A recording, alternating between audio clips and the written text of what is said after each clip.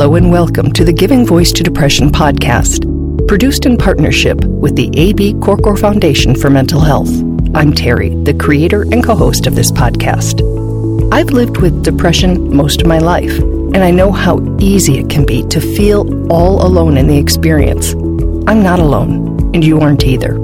And I'm Dr. Anita Sands, a licensed clinical psychologist and life coach with a number of my own diagnoses, all of which bring a certain amount of anxiety and depression along with them. There is great power in shared experiences. We share our own as we engage in intimate and candid conversations with our weekly guests, exploring different perspectives on and experiences with depression. We keep it real because depression is real. We keep it hopeful because there truly is hope, in spite of what depression tells you.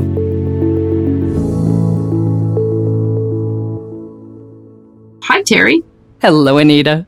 This is our last episode of 2022, and we want to start it with a thank you. Thank you for listening. Thank you for trusting us. And thank you for accessing the shared stories and peer support our guests offer as a way of supporting yourself and your mental health. It is, in a word, an honor to produce this podcast. We are so glad that we didn't listen to all the people who told us nobody would want to talk about or listen to someone talking about depression of all things. And yet, here we are, together in this. And you know what? It's not just us. The very episode you're hearing right now is being streamed in more than 50 countries. Our 300-plus episodes have been played nearly 1 million times, and that in and of itself is proof and validation that we are not alone with our depression. As we looked back on this year, it hit us just what a wild ride 2022 really was. The whys are as varied as we are, but 2022 really packed a punch. So we decided to go back and pull snippets from a couple of the episodes that helped and stuck with us as we managed our own lives and mental health. Bridget, who was my co-host for the first half of this year, is also joining us for this year in review. Hello, Bridget. Hello. Welcome back. Thank you.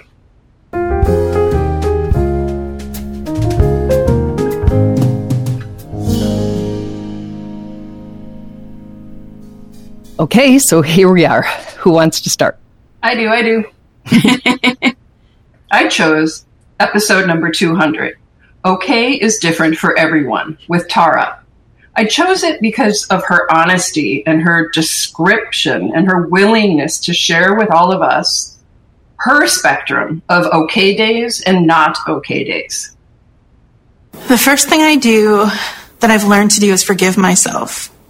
A lot of days that's not easy. You know, like I said, there are days when I feel like I am just not living my best life and I could do better. But in reality, I'm doing the best I can, whatever that looks like that day. I've learned to be gentle with myself. I've learned that depression lies. It tells you what you don't want to hear. It tells you what you think you should believe, but isn't the truth. It is not the truth. It's not the truth. I so appreciate that she's allowing us to each own our own ever fluctuating spectrum of okay. There's a permission to this episode, and that's why I chose it. Mm-hmm. Mm-hmm. A second clip that I picked, actually I could have picked anything from this episode because it so drives home the need for grace. To me, that means kindness and respect for ourselves and for others. If I could have people understand anything about depression, anxiety, the need for mental health, behavioral health, medicine, or therapy, is that there is no shame in it. I don't expect everybody to understand what it's like to be depressed, or for everybody to understand what to do in that moment when somebody says they're depressed. I think it's important to take the time to ask them what it's like for them. What does depression look like for them? What do they need? What can you do to help? And for a lot of people in those moments of depression and anxiety, it can simply be sit with me. Sit with me so I'm not alone. right? It's such a basic need. It is. Yeah, Tara made that point that it was, sitting with me. You didn't have to understand. You didn't have to have the perfect thing to say. You didn't have to know what being depressed feels like or her version of depression that day. Just be there. Just let me know I'm not alone. Just let me know you accept me as I am right now. Who can ask for more? Bridget, I really loved Tara's episode and both of those snippets. They're really good. Just sitting with someone is so not a just, right? I mean, it's just enormous. Being seen, not being alone, being accepted, being loved, being heard, being able to be real in the presence of someone else is, to me, a sacred thing. So another favorite guest from last year, in addition to Tara, was Patty. And Anita, you picked one of her episodes. I did. I loved Patty. I loved this episode, Challenging Our Dark Thoughts, partly because Patty is 68 years young and really just sort of proves this point that you're never too old to learn something that could actually become a game changer in the way that you manage your depression. And I love how she shared that with us in this episode. And in this snippet, Patty shows us how she goes from negative automatic thinking to challenging her depressive thoughts in a very clear way. The first thing I think, well, see, they didn't want to have lunch with me. I'm not good enough to go to lunch with these. Like, they don't like me. I just go negative, major negative. I was like almost cursing them, saying, that's it, we're not friends, you don't care about me. That is her auto thought, and it produces deep and dark feelings that lead to behaviors. I did go to bed that day. I just said to Mark, I'm done. Like, he doesn't get supper. That's my husband. I'm gone. Nobody cares about me. I don't care about anybody. I'm gone. And then I go into my deep depression. So without challenging it, it goes from, I was going to have lunch, she canceled, nobody likes me, I like nobody, I'm going to bed. That's the unchallenged route. Right. So when you challenge it and you go through what you've learned from CBT, tell me how in that example it's different. To challenge that, I went, okay, do people care about me? And then I started listing who does. And then that list became like 7, 8, 9, 10. And it was like 12 or 13 people on there. And I was like, okay, well, then that's not true because people do care about me, right? And then from there, everything that was negative, I had to question it. And you take what I call a hot thought and break it into your feeling. I write that down, and then that totally makes me feel better, and I don't want to go and hide. That's a real turnaround. Yeah, we talk about so much how depression lies, and so here, if depression lies to us, what Patty is just letting us know is you have to challenge it. You have to challenge everything it's trying to tell you. It was a really good example. It's like a muscle, I mean, you have to practice it and keep it alive and keep it strong. That noticing that negativity is popping up and then challenging it is a lifelong skill and a life-changing skill. So another important lesson that I feel like Patty shared with us that she learned through, many, many years was that you have to use your tools in your toolkit at the first sign of a possible relapse. And for Patty, it was if she wasn't sleeping well for 2 to 3 days. It might be different for everyone, but trying to commit to figuring out what's your first sign is really, really helpful. Another skill, right? Learning to notice when it's coming up.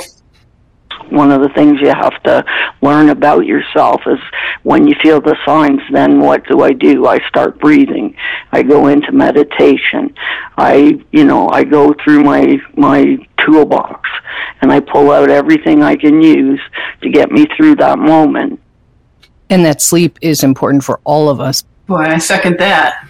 But Patty was sharing about the fact that she has bipolar disorder.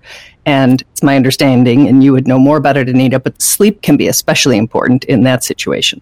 Yes, absolutely. But once you've lived with any chronic condition for long enough, if you commit to trying to look for patterns, look for those trends, look for those first signs, your tools will work better if you can use them as quickly as possible instead of letting something kind of snowball and trying to stop an avalanche.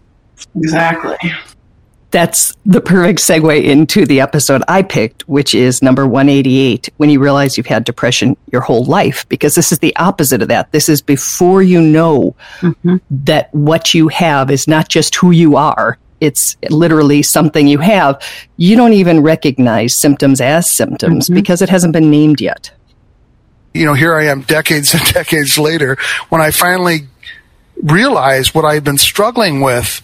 Then I thought back, that memory came back to me instantaneously of me being in my bedroom, my parents coming and open the door and saying, "What's wrong with you?" And I thought, I think it's depression, guys. I think I suffer from depression. I think I have self-esteem issues, and I think I need some help. Oh, no little kid could say that. No, they can't. They can't. Many adults can't say that. I love that episode with John. Boy, it's like laser wisdom. Yeah, he really did distill. You can tell he's put a lot of time into thinking about it now that he, in fact, has named it. And this is not a patting ourselves on the back. This is a power of shared stories. He really gives a lot of credit to giving voice for that, because it's when he started hearing other people sharing stories that were just an awful lot like his that he started to really understand what it was that he's been living with and how it's affected his life. Well, it does thin or pull back the curtain, right? You sort of see it instead of just sort of being disempowered, engulfed, suffocated by it. It's not attached to you. You're seeing it from that little bit of distance. Yeah, I think when you're just trying to survive, you don't really get a chance to look back and see what you're trying to survive. You're just in survival mode. You're just putting one foot in front of the other. You can't look up and look around and look backwards and forwards. So, yeah, it's very disempowering and exhausting. So this second snippet from John is him describing how understanding it a little better has helped him.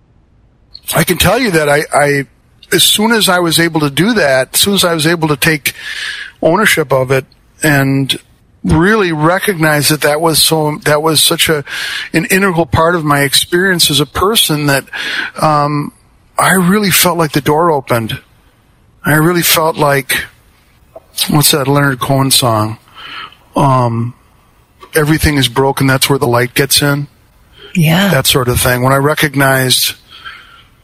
understood my brokenness, when I really understood that I was struggling with this, that's really when I felt hope again. Isn't that interesting? Because so many people think that they fear being diagnosed because then you have a mental illness diagnosis. But having the name for it can actually be a pivot toward hope. Yeah, if you know your enemy, you can fight it a little bit more easily. So I just feel like so many of these episodes are about being able to know more, understand more, and how helpful that is. It all reminds me, Terry, of the beautiful art that you make with your mosaics. It's like all this broken colored glass that you're taking and repurposing and reusing and turning it into something that's light and lovely and adding value. It's a great metaphor. Interesting. It's one of the things I think of when I do it. I think of the need to pick up all those broken pieces. I'm working with glass and trying to cut yourself as little as possible in the process while you create something from what was perceived as just a mess, and maybe even a worthless mess because it was just a bunch of broken stuff. So, yeah. And you even break some of the pieces more to make them work, to make it fit in. Yep. Yeah. Interesting.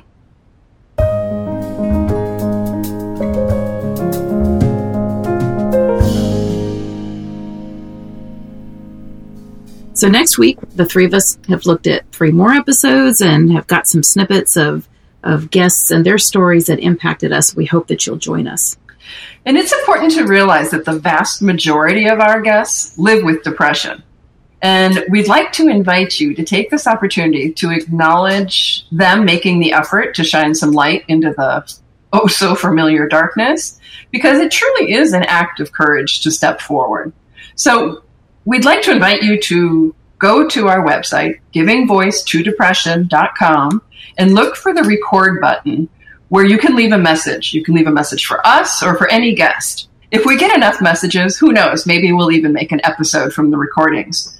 Please reach out and connect with us. You can do it anonymously or you can leave a first name.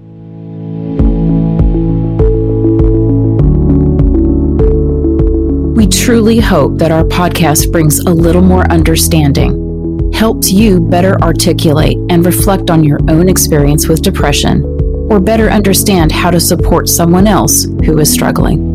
If this episode has been of comfort or value to you, know that there are hundreds of others like it in our archive, which you can easily find at our website, givingvoicetodepression.com. And remember, if you're struggling, speak up, even if it's hard. If someone else is struggling, take the time to listen.